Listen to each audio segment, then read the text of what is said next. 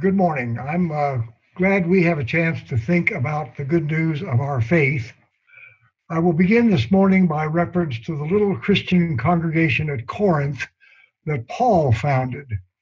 Church members at Corinth acted the way church members act. They prayed, they sang, they worshiped, they ate together, they cared for each other. They acted the way church members act. They argued, they boasted, they disputed, they got into each other's face.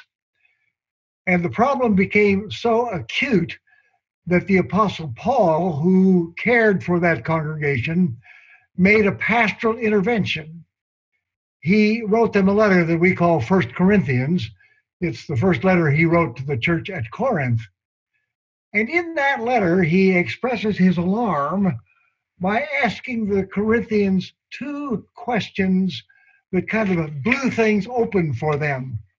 The first question he asks is, what do you have that you didn't receive? And they don't answer, they just kind of look at the floor. But the right answer for Paul is, you don't have anything that you didn't receive. It's all a gift.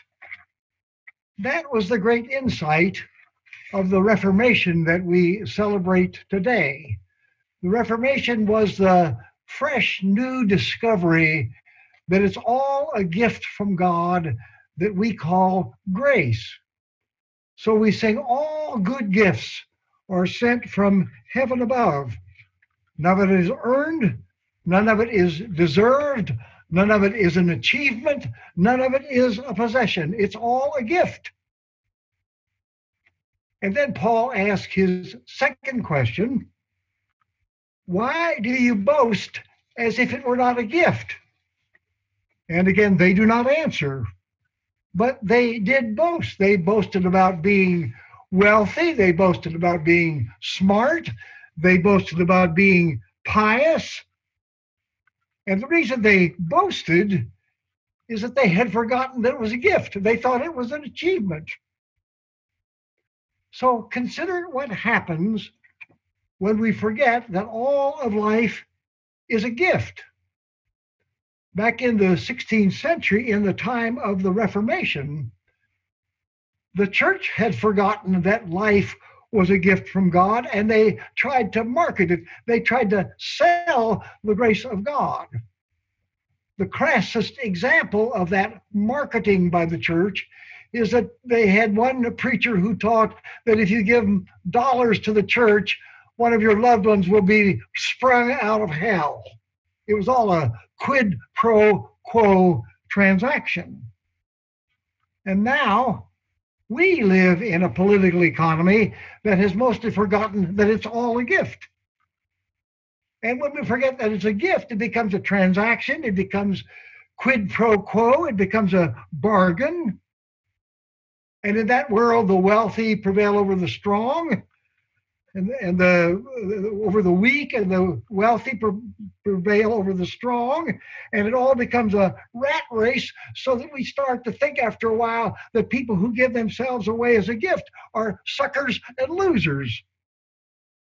And because it's all a competition with each other, we always ask the question about what's in it for me. How do I benefit? And the process is a never-ending proposition of trying to win.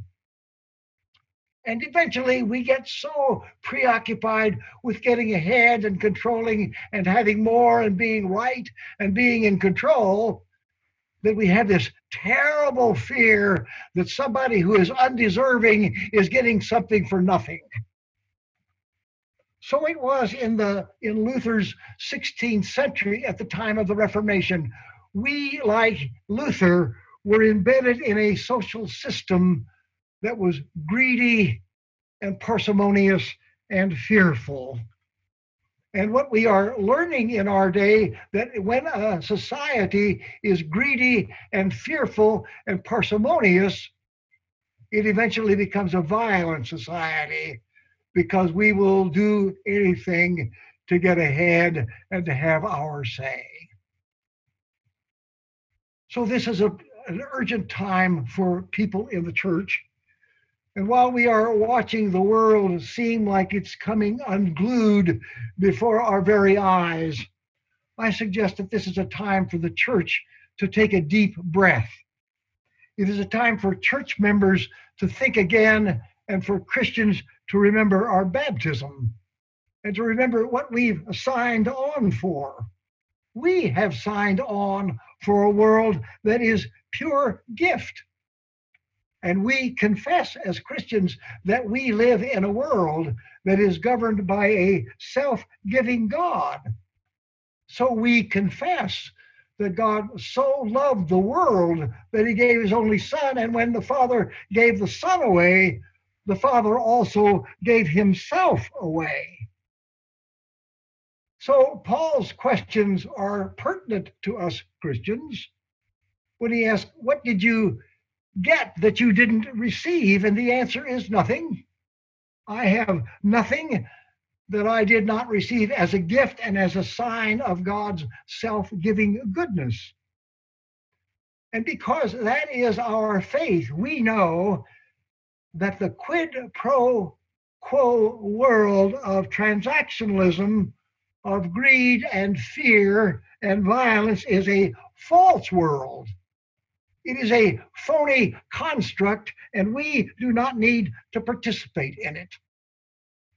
So here's the good news, that we are made in the image of this self-giving God who holds nothing back from the world that God loves.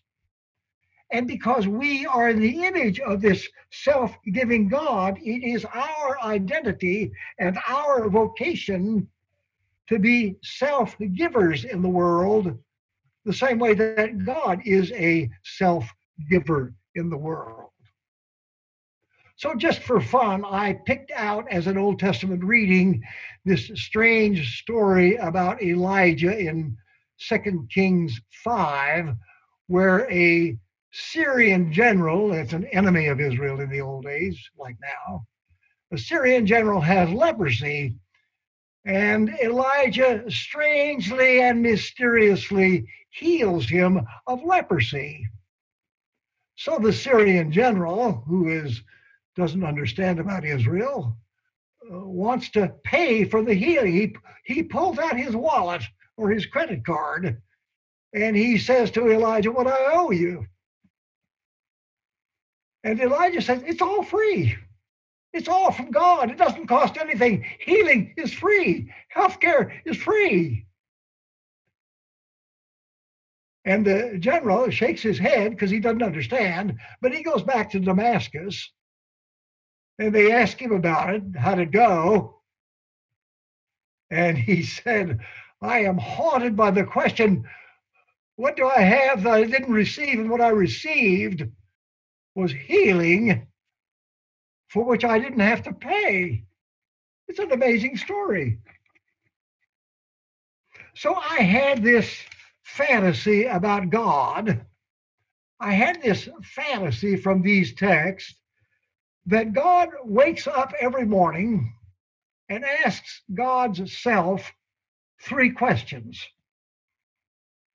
The first question that God asks, I imagine, is, what gifts shall I give today?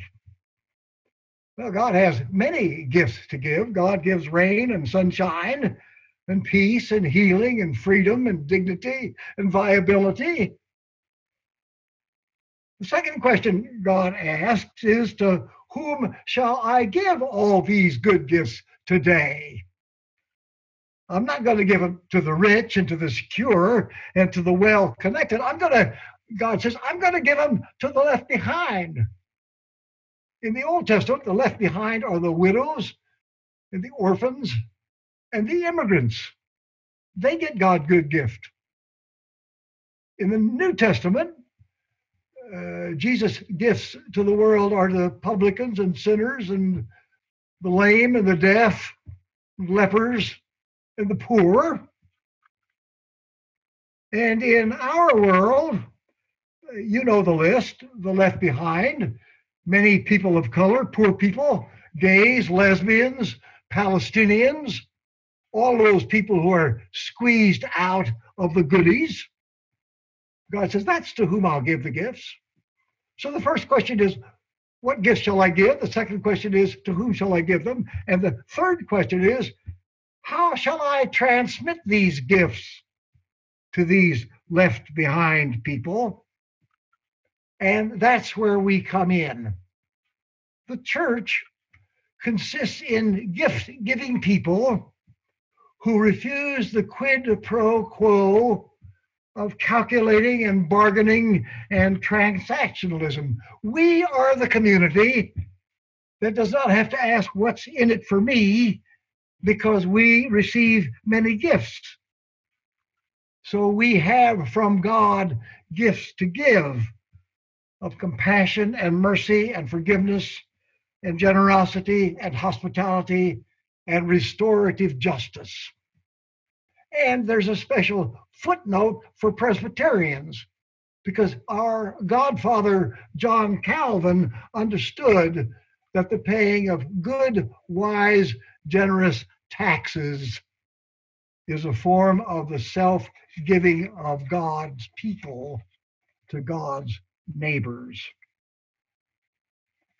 As I thought about the quid pro quo church of Luther's time, and as I thought about the quid pro quo world in which we mostly live, I thought of Paul's two questions to the church in Corinth.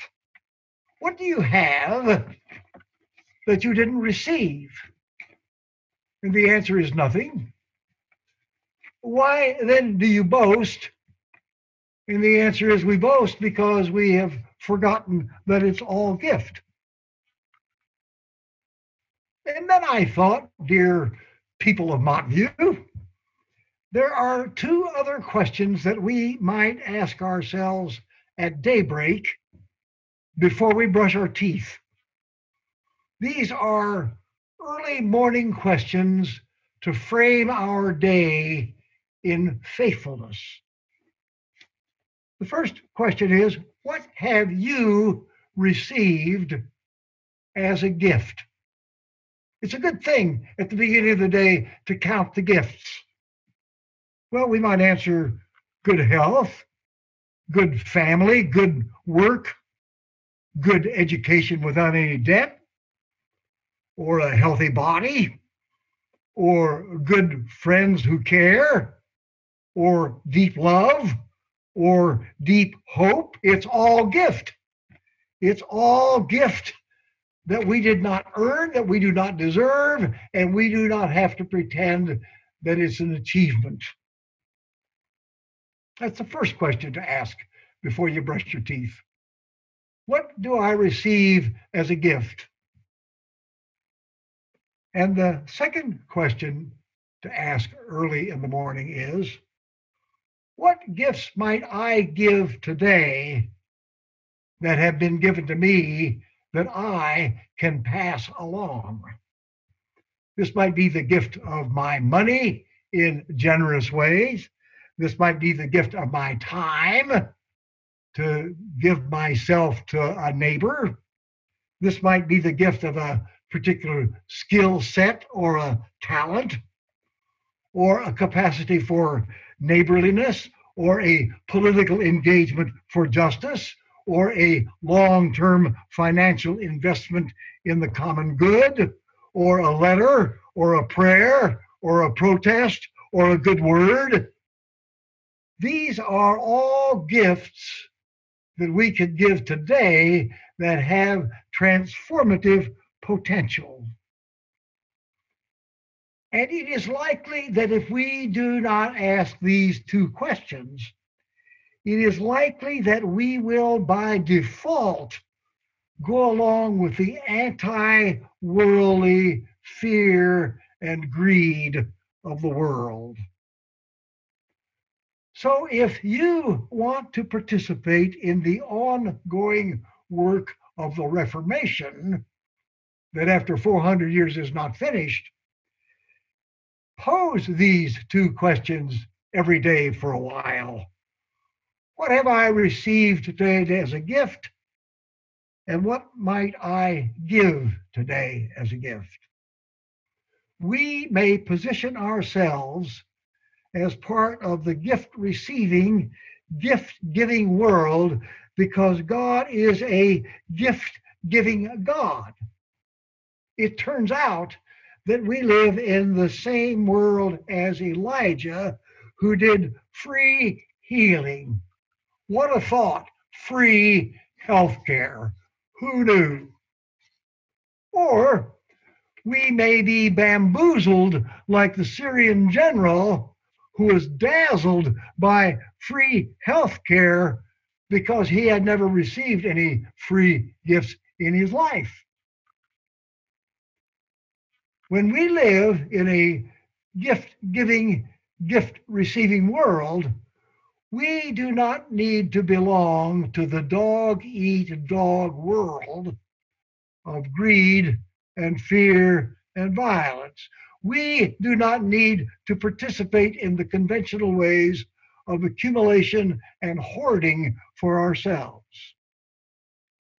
It is worth remembering that these two questions that Paul writes in 1 Corinthians 4 are in the same letter that where Paul wrote about a more excellent way. You know these words from 1 Corinthians 13. It's the same letter, it's the same deal. Love is patient, love is kind, love is not envious or boastful or arrogant or rude. Love does not insist on its own way. It is not irritable or resentful. It does not rejoice in wrongdoing, but rejoices in the truth. Love bears all things, believes all things, hopes all things, endures all things. Love never ends. And now faith, hope, and love abide, these three. And the greatest of these is love. This is about being reformed. That's what the reformation, the Reformation is about. It is about being reformed after we have been deformed. We have been deformed by the powerful codes of fear and greed and violence. And now the Spirit of God is at work reforming us that we may become more truly ourselves as God's good creatures. We are gift receiving, gift giving partners of God's endless flow of generosity that makes all things new. It is very good news at daybreak. Amen.